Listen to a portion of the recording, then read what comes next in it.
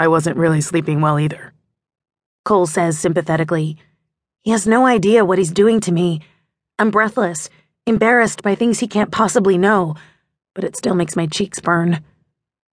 My emotions are jumbled. I look up at him. He's too old. I'm too young. He's for money. I hate money. I glance at Cole again. Damn, I still want him.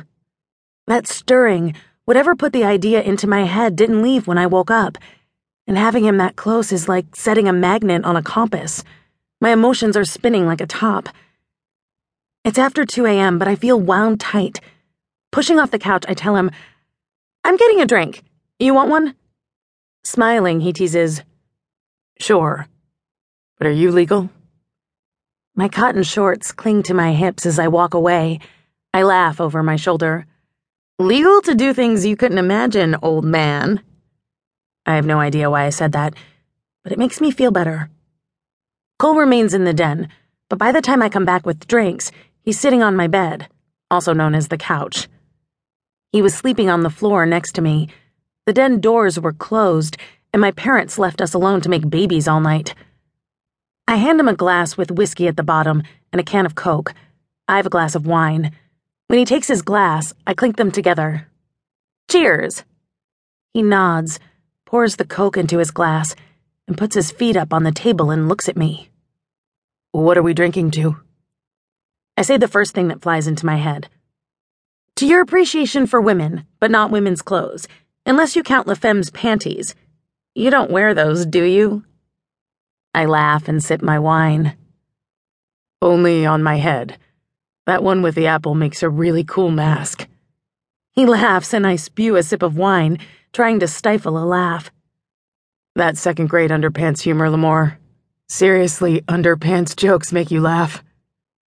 I'm covering my mouth so I don't spew again and try to swallow the wine left in my mouth. Nearly choking, I laugh.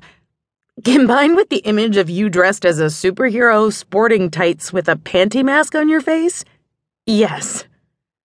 Cole grins at me. I rest my head against the back of the couch. Cole sits next to me. His bare chest is distracting. He's wearing his jeans and is barefoot. I watch his chest rise and fall out of the corner of my eye. Damn dream. I shrug like he doesn't affect me. I don't want him to. Changing topics, I say, I'd like to see your paintings, the ones you told me about the other day. Oh. And then he's quiet. His eyes look into his glass like it has the answers and he doesn't. I take it that you don't show that stuff to people too often. He shakes his head. No, not really.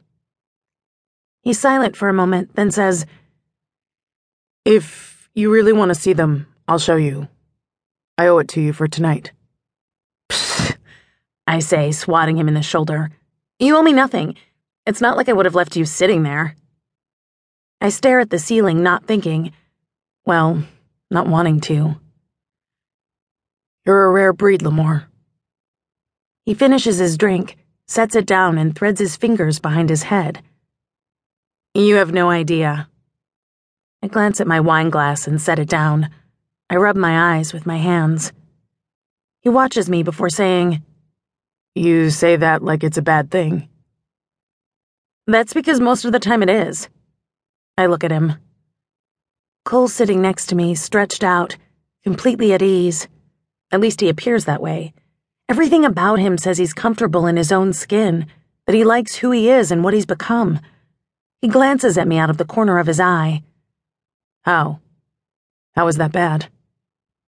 It just is. I'm a moron magnet. Being me attracts every loser in a 20-mile radius. The guy seems nice at first, but each and every one of them is totally messed up. Or maybe it's me. Maybe I'm the one who's messed up.